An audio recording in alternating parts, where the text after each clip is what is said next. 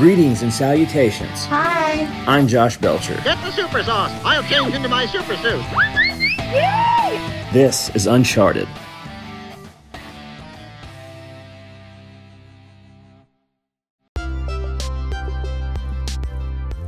Here comes Peter Cottontail, hopping down the bunny trail. Hippity-hoppity Easter's on its way.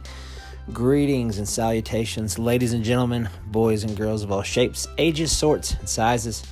I'm Josh Belcher, your host of the Uncharted podcast. And I want you to remember this Easter Sunday that the Lord went and gave his life for you so that an Easter bunny could drop a basket off at your house and make your A1C1 go high and your blood sugar go through the roof. I hope I pronounced that first one right. I don't really know what it's called. But anyway, we've got an awesome, ram-packed lineup for you this week. We have singer-artist Jason Charles Miller. We have actor Sean Persaud. We've got a lot of fun stuff we talk about, and I want you to enjoy all of it. Thank you so much for taking the time. I work really hard to make sure you have something entertaining to listen to, and I hope with the woes of this everyday world that I put somewhat of a smile on your face and try to entertain you, because that is my goal of the Uncharted podcast. Now, being a believer of the Lord, I'm going to share with you my favorite verse, Psalms 19:14. And with that being said, I wish you a great, safe, and happy Easter with your family and your loved ones, and an awesome week as well. Let's get this Uncharted podcast episode 101 on the way. We have liftoff. Away we go.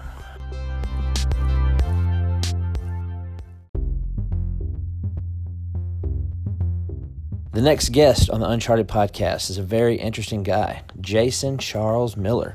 He just released a brand new studio album titled From the Wreckage Part 1. It came out Friday, March 26th.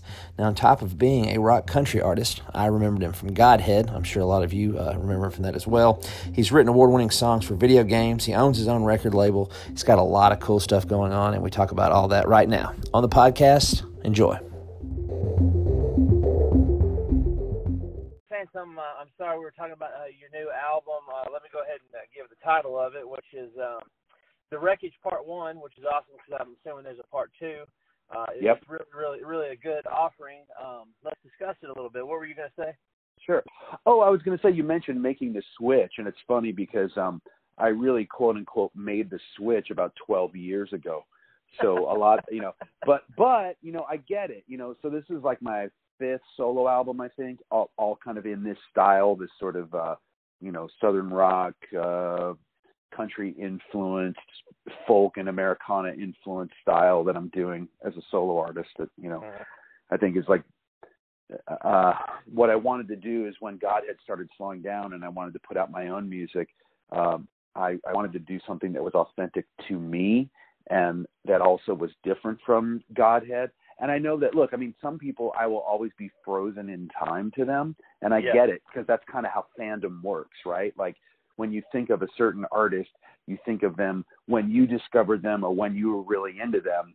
And sometimes it's hard for people to sort of look beyond that. And that's okay. I'm known to different people in different circles. I've sung on a lot of video game soundtracks. And some people only know me as the video game soundtrack guy. They don't know that I have a career anywhere else. Like they're like, yeah, I know you in Cyberpunk, I know you in Final Fantasy 14, I know you in Metal Gear Rising, and like, what else do you do? I'm like, all of this, So yeah. Anyway, sorry, I don't mean to ramble on, but yeah, From the Wreckage, Part 1 and Part 2. The reason I split it up is. Look, last year was obviously a crazy year, and I had no idea what was coming next. And I had all these songs I was sitting on, and I thought, why not put something out new every 6 months or so as the world hopefully starts to reopen. And then that way, I'm not blowing everyone's attention on one thing, that we've got more things to do, because you've got, as an artist today, you've got to put things out all the time. You've got to have a presence online every day. And so, that's kind of the idea of Part 1 and Part 2. And then I have another album that I've started that I'm going to put out, next year too. No. So. Wow, you're wearing me out just listening to you talk. But what I was getting at when we were talking about goth and everything is because, I've seen you guys, obviously, Ozzfest and stuff here in Nashville and everything. But right. One thing I've learned, and I appreciate on my end, I just turned 38 years old. And as I get older, not that I'm ancient or anything, but it's like your taste change and your feelings, the way you think about stuff. Like, I still appreciate things that I listened to when I was in my early 20s and full of rage and everything. But when you find somebody you enjoy and they're doing something different, I always gravitate to it and appreciate it. Like you said, this is the 5th full length. I just discovered it, so it's like a kid in a candy shop for me. So I just dove in and just really appreciate the fact that, and like you said, it's cool to, artistically express yourself in more than one format, and that's what keeps it going and keeps it good. But I was really a big fan of all of it, and I just appreciate you, making the efforts. I think it's really, really good stuff. Oh, awesome. Thank you so much. Yeah, if I'm going to release anything out that just has my name on it, it's got to be authentically me. If I'm part of a duo or part of a group or doing something, well, that's that is the collection of everyone, right? Because I don't feel like if you're going to be in a group, like everyone should have an equal say. I feel like that's what it, there's no point in having a group if not everyone has a voice, and that's how Godhead always was. And so yeah, I'm just excited to continue to put out music. And then in the meantime, I'm really grateful for the amount of work that I get in other areas too, like as a voice actor, as a singer on other projects, and as a writer of songs for other people's projects and for games as well. So it's a fun ride that I'm still riding. Yeah, and I saw, and I utmost respect for that. Not just settling on one talent, but exploring every avenue. But I saw, like, you're a host of a show, something Starter Kit, where you teach people how to play role-playing games. Yeah. Man, that's awesome. Yeah. And that, go ahead. Oh, I was going to say, I love that. I respect that kind of stuff. I just discovered I'm going to be covering a comic convention, or a sci-fi convention, I should say, here in Nashville. And they have something, and I don't want to butcher the name, but I think it's like 40,000K or... yeah, Warhammer 40,000. Okay. And just the art and the time that goes into it. I don't know necessarily if that's a game, but I discover these things. I respect them. I've never been a good player. I don't really know how to get with it, but kudos to the people that do. Right. Oh yeah, absolutely. And for me, so I grew up in the woods of Virginia. I grew up in Fairfax County, Virginia, and my dad was born in Atlanta, and my mom was from New York. So that's why my accent is so neutral. But and I've also lived in California for the last 19 years, and I also work as a voice actor. So it's like I've removed, not even on purpose. It's just I seem to remove every trace of an accent. It's like I have that like straight on American accent right now. But anyway, and so I grew up in the woods of Virginia. The closest friend moved away when I was young, but we played Dungeons and Dragons together. So I had all these Dungeons and Dragons books when I was a kid that I would read, and it's so exciting and fun that like it's an industry now for on-camera personalities. So not only like the biggest show is a show called Critical Role that has hundreds of thousands of viewers per week. I mean, their ratings are better than a lot of television shows as far as how many people watch them. I luckily have I co-wrote their theme song and have actually appeared on the show. But the fact that like that exists as a form of entertainment now is something that we didn't have when we were growing up, and I'm so fortunate to have a foot in that part of the world as well. I consider myself an entertainer, but anything that I'm going to be involved with has to be something that I am excited about and believe in. You know. Mm-hmm. Yeah, it's just it's neat. Like I said, I appreciate it. I was late on the train on a lot of things. That, and then I have some pals still to this day that are very heavily involved. I don't know if you're into it too much, but Magic, the card game. Sure. Yeah. And I've seen friends drop major money for some cards, like you would like the same prices you'd pay for like Michael Jordan rookie cards or something like in sports type stuff. So just blows my mind, and it's good because it's good, clean fun. Nobody's hurting anybody, and it's interaction, which is everybody in this world now is getting further and further away, not with just sickness, but just with the technology. We don't spend a lot of time together anymore. That's right. And, in the past year, because I've done so many things on Twitch, like I'm on 5 Twitch shows a week, which is kind of crazy. 2 of my own on my own channel. Then I have a songwriting show that I host on Tuesdays. I'm on a Dungeons and Dragons show on Wednesdays. And then now I'm on another one on Saturdays. And at least with that, I feel like I'm hanging out with people. Yeah. I go hiking with friends occasionally, but I'm in Los Angeles, so we're like on, we're sort of the last place to open back up, really. I mean, we're sort of open, but not really. And, so it's been tough, and at least we've got that interaction. Like early on, I was doing some co-writes over Skype with some songwriters, and it felt a little weird, but now we're just kind of used to that now. Mm-hmm. Yeah, that's unfortunate. And I've talked to a lot of musicians as well that with not touring, they've been offering lessons,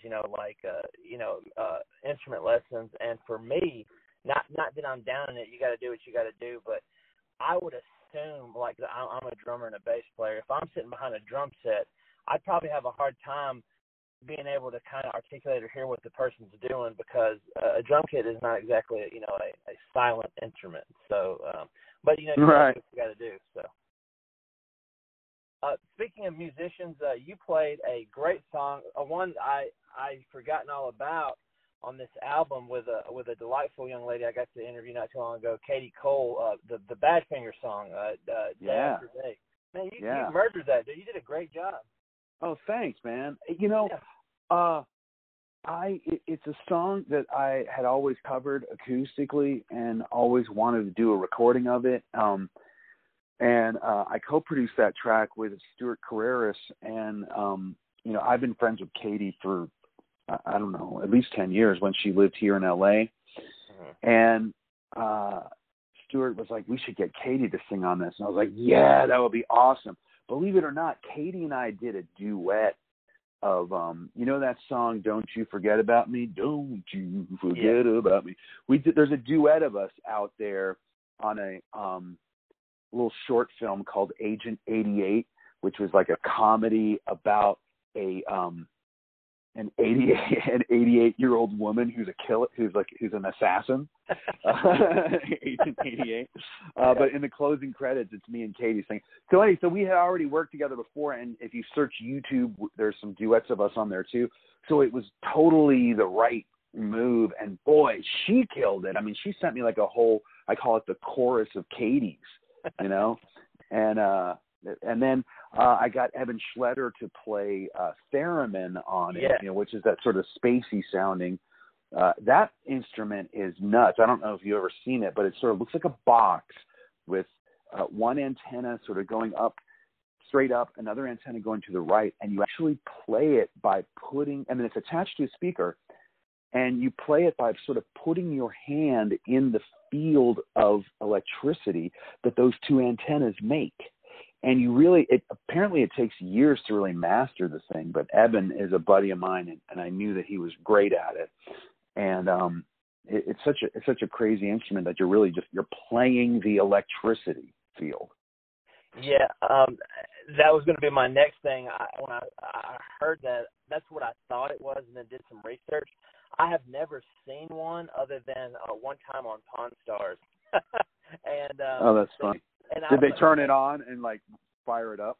Yeah, basically, and you get those sounds of like that early sci-fi kind of like, it comes from space. And I was like, okay, so that's what makes that sound. And then when you hear something like it, that always, for some reason, I think about them, lowballing that guy on his instrument. But I was like, that's what that is. And it's cool because you don't hear it a whole lot in too much music. And, you hear it there on the tail end. I was like, man, that's pretty cool, or in some of the lighter parts. But I always appreciated that thing, but I've never actually seen one. So that's really neat. Thank you for telling me about that. So. Oh, yeah, no problem. But, yeah, Katie, got to speak with her. She is a great soul, great human being, and a great, unique voice in her own right. But, yeah, you guys do blend really, really well together. And I wrote down that Agent 88 and the duos. I'm going to enjoy them as soon as I get finished speaking with you. But you guys complement each other real well when it comes to songs. How did you pick like some of all these guests you got? I mean, they just volunteer? You just have certain people for certain songs? Because I see you have quite a list here. Yeah, basically living in LA it has its advantages because almost everybody that will come through there on tour. And if they have time, I can grab them and bring them over to the studio for a day and get them to play on something and then get them back where they need to go in time for sound check. Before 2020, I made several trips a year to Nashville for writing trips. So I have a lot of friends there. And now I have a lot of friends that tour. So most of the people were ones that I grabbed. I mean, Dwayne Beth lived in LA for a long time, so I was able to get him on some songs. Just, hey, come on over. We've written together before, and I've opened for his, for the Allman Betts band recently. But beyond that, yeah, it's just a lot of these songs were ones that I was slowly building and slowly recording. I jokingly call it From the Wreckage because, some of these songs, when I was signed to Sony for my last album in 2018, maybe they were the ones that I really believed in, but my A&R guy didn't, and so they just sat there. And I'm like, these are songs that I love that I want to get out to the people. There were songs like, I can't wait for people to hear these songs. And then to have like one gatekeeper be like, nah, I don't like it. Maybe he was in a bad mood that day or something. And then like the song that you're like so believe in just gets put on the side because this one person didn't believe in it. Right. So now that I have my own label, I am my own gatekeeper, and it all comes down to me. So some of these are brand new. Some of them are ones that I always believed in that were sort of pushed aside, and regardless, now they're out there for the people. Yeah, and since I've been doing this podcast and getting to speak to people such as yourself, and what I love to do it for is learning things, and as I get to talk to people of your status that have had the well-established bands and then doing their own stuff, indie versus like being on a label. It floors me how many people will say, I shelved this song or I shelved this album forever because a collective would, thumbs up or thumbs down. And it just amazes me how many middlemen are involved in everything, or middle women or whatever you want to call it, and making this art. And some people, it's like, man, this is a smash. And like, I know, but, so-and-so, the suit here is like, nah, this is just, I'm not feeling it. It's like they dictate things when it comes to like that big corporate stuff. But yeah, and maybe they were in a bad mood that day, or like they had a sandwich that they didn't like, and then you're screwed. Yeah, maybe their valet didn't park quite close enough to the. But yeah, it's mind blowing that there's things like that. And but I'm glad you called this together, and the artwork was cool. I like the old. I guess that's an old Chevy. I'm not really sure that truck on the front. Yeah, so I had this concept that I said to the artist. So it's fully like my friend made. His name is Sam Sheeran. He's an artist. He made that from scratch, and I just said I want to have an old truck. Like I remember, look, there's plenty of trucks like that in Tennessee, and there were plenty like that in Virginia too when I was growing up. Just like some abandoned truck, like on a road that doesn't really exist anymore, or a gravel road that's been overgrown or whatever. So yeah, that was the concept behind that. And then part two the idea is that it's going to be even more overgrown and like more vines are going to be coming through the picture and stuff. So it's pretty neat. Yeah. I like it. I'm sure you have or are going to, if you haven't already, this new young lady, Morgan Wade. Are you guys going to collaborate? She's from Virginia. I don't know if you're from the same part, but she's really making waves here in Nash Vegas. Oh, I'll have to reach out. No, we're not connected yet. So have you ever heard her sing? Not yet.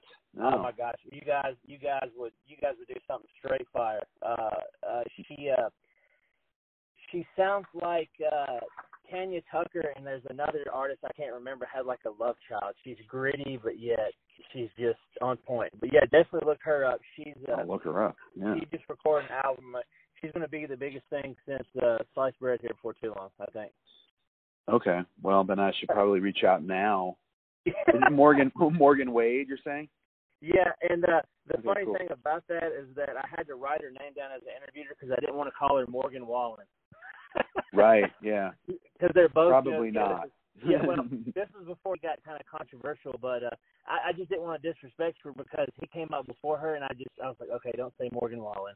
But yeah, Morgan Wade, she's got an album out. It hadn't been released very long, and it is just the bee's knees. And you guys I'd love to hear you guys collab. But anyway, enough about her. One more question for you, and I appreciate you speaking with me. Did you narrate a film for NASA? Because that's like the coolest thing ever.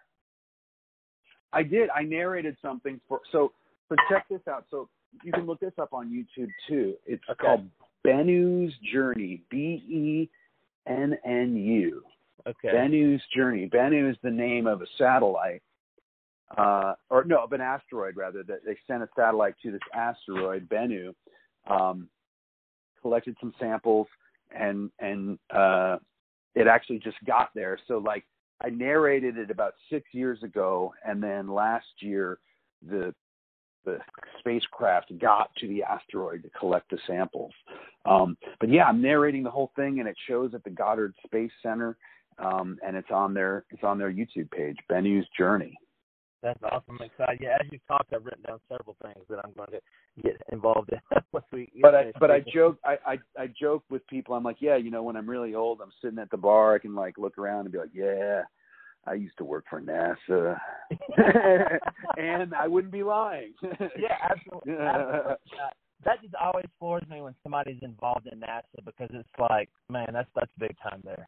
That's like literally, that's the stratosphere. So I saw that, I was like, does he work for NASA? How cool is that? Yeah. But I got to tour the Goddard Space Center, which is near DC, because my dad still lives in Virginia, and he really loves rockets and everything. So we got to go to NASA and see the satellite that they were about to launch into the sun. You know what I mean? So it was really awesome to go there. I was geared up to go on a tour of like your Thomas Jefferson home, George Washington, and then Circle DC and all that because I love history. And Me too. Of course, COVID hit and everything. Yeah. The world closed. But it gives me something to look forward to maybe in 2022 or 23. Yeah, exactly. Yeah. So, but anyway, hey, I appreciate you taking the time. You have a lot of talent for one person, and I've been a fan a long time. And better late than never, I discovered you, the solo stuff. And if you come to Nashville when the world opens, I'll be there in the audience, maybe shake your hand by that time or something. That would be great.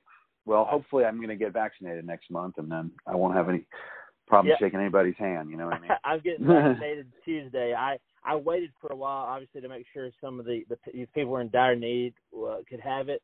And we finally here in Middle Tennessee, we've gotten to where you could safely, they've got several hundred, maybe 1,000 appointments here locally. So I went ahead and took one, So great. Yeah, my number comes up April 15th. I can get one after that. So I'll be getting it right then.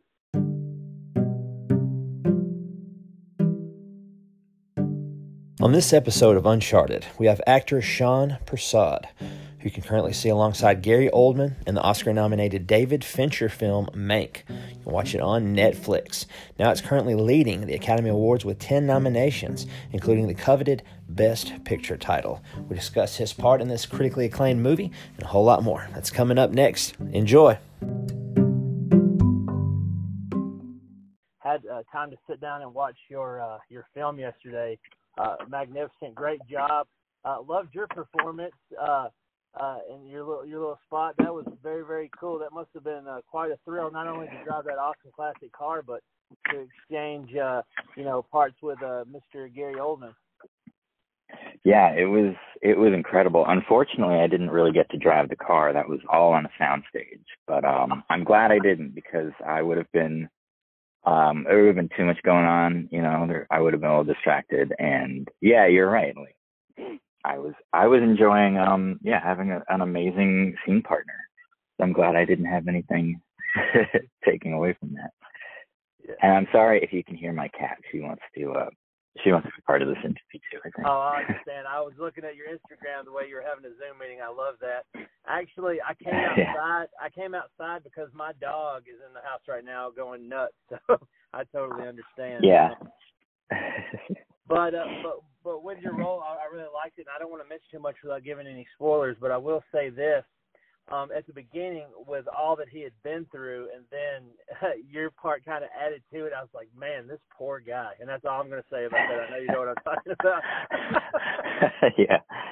No, it's a good point. He's got a lot going on. Yeah, it's so cool, and I understand it's up for a ton of awards, but I never knew, I guess, how powerful Orson Welles was, I guess, in his heyday, to have all that creative control. Yeah, and it's weird too, because it was really the first thing that he did in Hollywood. He came from the theater and radio, and he was so young, and they gave him like total creative control on his first movie. Yeah. And then he went after one of the most powerful people in the world, who had a lot of connections in Hollywood. So yeah, it's really something that even happened. I feel like that's pretty unheard of these days. Yeah, I love movies where you can learn stuff, and that just floored me. One thing, I might not have been paying attention, but did they offer him all this carte blanche before? Was this before he did the War of the Worlds, where everybody actually thought we were under attack by aliens? No, this is after that, I believe. Okay, all right. Yeah. So I think that's what really put him on the map. Yeah, because I was thinking, to give him something like that, he must have already had something set in stone there. So we're going to discuss David Fincher, who, definitely a thinking person's director. It must have been a thrill to get to spend some time working with him. It really was. He's one of, if not my favorite director, and it was a dream come true, really. And I was like very, I was kind of terrified. I was intimidated, but he was so, he has this reputation for being a taskmaster and doing a lot of takes, and I wasn't sure what to expect. Well, I guess I was sure what to expect. I expect a lot of takes, but the way he did it was just very, he was like a very pleasant person, and he was very thoughtful and articulate, and he was funny and energetic, which is what really like stuck out at me. He was very calm and energetic. He had clearly thought everything through. He was incredibly prepared.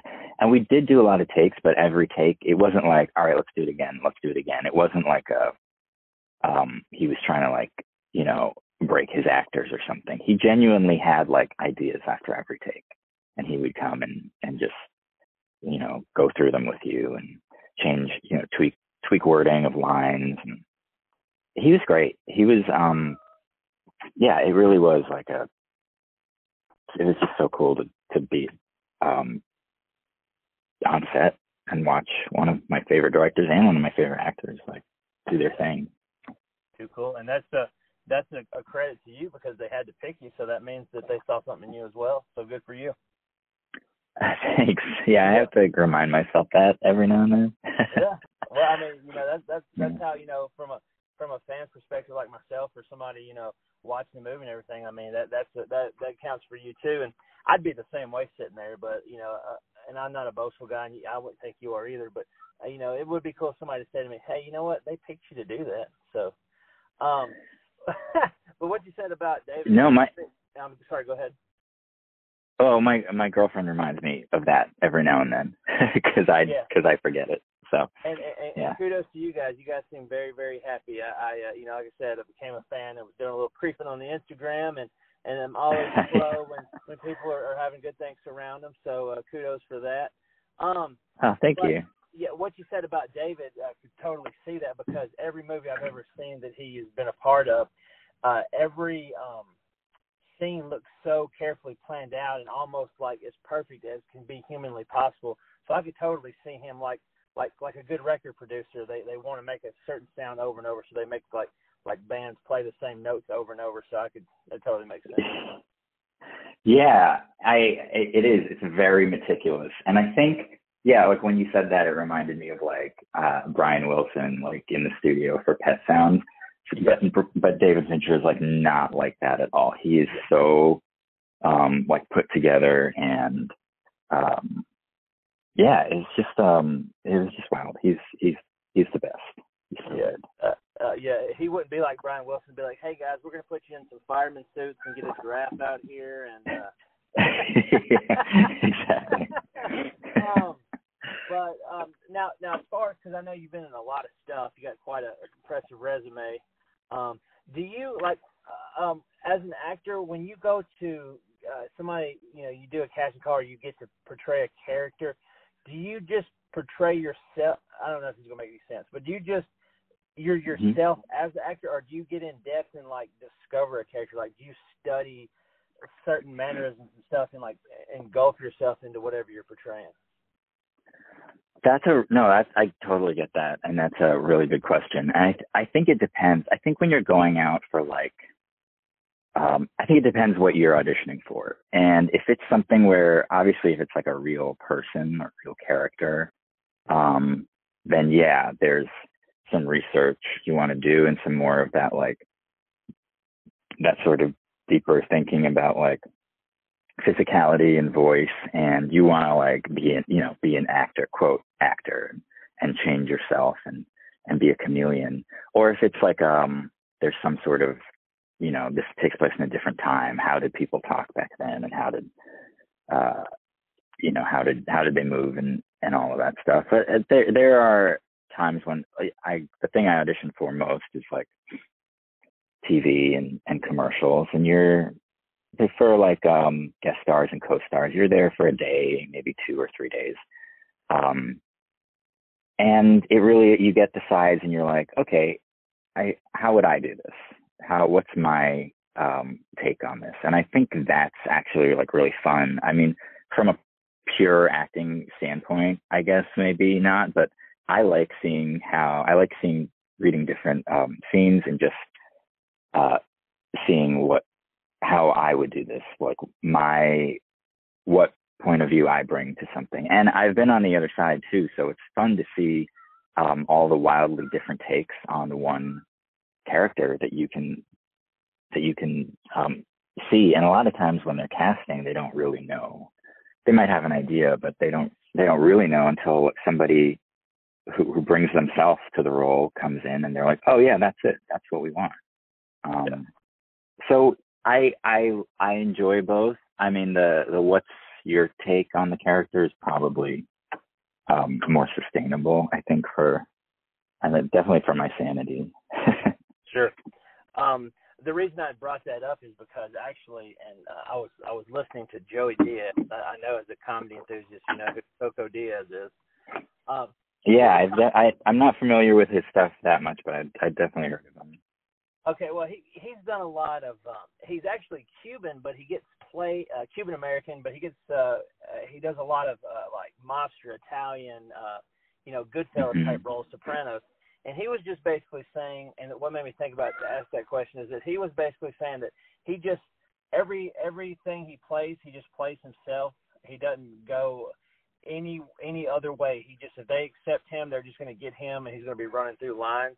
And until I heard him say that, I always thought, because I'm not an actor, I don't have the gift, but I always thought that people just studied a part. I didn't know that some people go in there and just go, hey, this is what you're getting right here if you want it or not.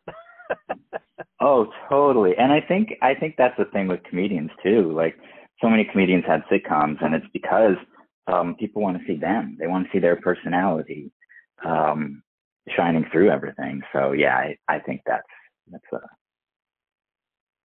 Cool. Yeah, cool. So, and I noticed, you're the co-founder of Shipwreck Comedy, and you've got this visual series, Edgar Allan Poe's Murder Mystery Dinner Party. That's a lot of things to say. But you got a really great social media presence and all that. So comedy is a big thing for you. Do you do stand-up as well, or is a comedy sitcom something you'd like to be a part of, or what all are you doing with the world of comedy? Well, yeah, I did. I've done stand-up exactly once, and I was it went well, as you can tell. No, I'm a big stand-up enthusiast, and I grew up listening to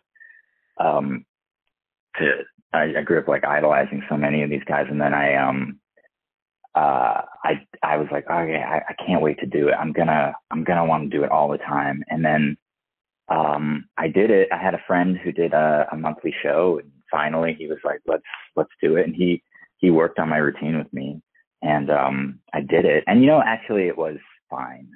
It was a bringer show, so it was a lot of people in the audience I knew. It was a very safe audience anyways. But I did it. It was fine. Well, I did a bit about how at my driver's exam I almost ran over the instructor. I did a bit about Subway and how they always make you put together your sandwich like ingredient by ingredient. And I was like, I don't know, man. I don't work here. I was silly. I did it. And I walked off, and I was like, oh, okay, I did that. I scratched that itch, and it's gone. I've never had the urge to do it anymore. But I've done a lot of improv out in LA, ECB and whatnot. We do a lot of improv in the stuff that we make. And yeah, my writing partner is my sister, Sinead, and we co-founded this group, Shipwreck Comedy. And my girlfriend, Mary Kate, who we were talking about, is involved. She's sort of like she's very good at being sort of like a producer, manager, taskmaster. She's also an incredible actress, but Sinead and I we're sort of like lackadaisical creatives, like, yeah, we'll get around to writing this thing. So Mary Kate is very good at getting us on task. And we do a lot of series and shorts and sketches, and Sinead and I have written a bunch of pilots. We workshopped one at Sundance in the New Voices Lab. And we're working on another big project that we're about to crowdfund. And in conjunction, we're working on a more, that's going to be a web series. So we're also working on a more traditional, like long form TV pilot for it. Cool. We're hoping to workshop that at Sundance, and then maybe we'll make our little web series version of this project, and then take it out with like a longer, more fleshed out sort of like 13 episode series version. So that's where we're at. We're trying to we crowdfund everything that we do, and we have total creative control, which is really nice, but we're trying to take that next step where we just make this sort of a sustainable thing, and we get to write and perform for other people who will give us money rather than our fans. Our fans are great and very supportive, but it's after a while I feel bad asking them for money. And I want, someone else to do it. Yeah, I understand. Doing this podcast, which I love very, very much, and I love talking to interesting people such as yourself. I see a lot of people in entertainment that I follow and interact with. They go, I hate to do this because, I got to promote this. I got this Indiegogo. I'm trying to do a pilot, trying to do this. So I mean, I Yeah. understand, but unfortunately, it's a necessary part of to keep the wheels greased, I guess you could say. Yeah, for sure. Yeah, it feels weird, but it's part of it, and I feel like everybody kind of gets it. Yeah, it's all good. I mean, you're making art. I mean, people appreciate it, and if they enjoy you, they're going to want to see more of you. And got to have cash, unfortunately, to do everything nowadays. Yep. Wanted to bring this up though. Your voice is very clear and profound. I could see you doing like Batman or like some really intimidating superhero. Have you tried the like the cartoon world or voiceovers or anything? Oh man, now I want to be Batman. No, I've done a little voiceover, just in film and just some narration in short films. But it is a world I would love to break into, and I have friends who do it. My girlfriend actually does it. She was the daughter of Mysterio in one of the recent Spider-Man cartoons. It was amazing. I remember she got that job. I flipped out, and I was like, oh my god, I cannot wait to see this. And she does a really good Harley Quinn. She's been Harley Quinn in a couple of things. It's a really hard world to get into, and but yeah, it's one of those things where every now and then I'm like, because I've got like a million tabs open in my brain, and I'm constantly juggling like all these things that I have to do, and then yeah, every now and then, every few months, I'm like, oh man, I gotta work on that voiceover demo reel. Oh shoot. So thank you for reminding me. Well, yeah, no, it's just like, listening to you act and the way you read the letter. Well, I'm not going to give any spoilers out. But anyway, watching you act and hearing you talk and everything, I was like, man, his voice is so profound. And then, not looking at you right now and listening to you talk, I'm just thinking about talking to Batman. I know that sounds crazy, but it's like, I can just hear you going, where is he? Get over here. Pray to me. That's it. Yeah, I just think you make a great Justice League character or something. I don't know. Like I said, that world seems like it'd be fun. A voice like mine would probably work in like a King of the Hill reboot because I'm from Tennessee. I could definitely hear that. Yeah. That's great. Yeah, Hillbilly American is what they call us. But that was going to bring up my next point, a first-generation Indian American, which is super cool. I like that, a self-made guy such as yourself. Do you ever, and this is just a curiosity question, do you get, like, typecast? It seems like actors of that nationality and everything, it seems like they talk when they're doing interviews. It's like when, for the longest time, the only thing they want to make them is, like, your stereotypical, like, gas station attendant or anything like that. Do you have a problem like that, or do they seem to like? Are you sparse, or how do you go about approaching that? I'm in a weird situation because I'm my sister and I, we're biracial. Our mom is white; she's from Scotland, and our dad is Indian. And I think my sister definitely looks a lot more ethnic than I do. I'm pretty white passing, and yeah, I think most people I think maybe like 70 to 80% of people who look at me just think I'm, think I'm, white, but full white. And then the other 20 or 30% they like can't really place me. They don't know if I'm Indian or I've gotten Middle Eastern before, Eastern European. So I had a manager once who really was like, oh, you're half Indian and we're really gonna push that. And she sent me out on all of these roles that were for Indians. And I was like, okay. And then I would go in the waiting room, and I'd be in there with all of these both parents are Indian, and this person looks Indian. And I have a few friends who are Indian out here, and I'd start seeing them all at the auditions, and I was just walking in there like, oh my god, they're not going to pick me. I don't look Indian enough, and I wouldn't pick me. So it became like a sort of joke. I'd walk in and I'd see my friends and be like, yep, here I am. So I thought, when I moved out here, I was like, oh, I'm a little ethnically ambiguous, and I feel like I can do comedy and drama equally well, and I'm hard to read, I'm hard to place, and I think that'll work in my favor. And that has not been the case. I think there's a certain level where that's fine.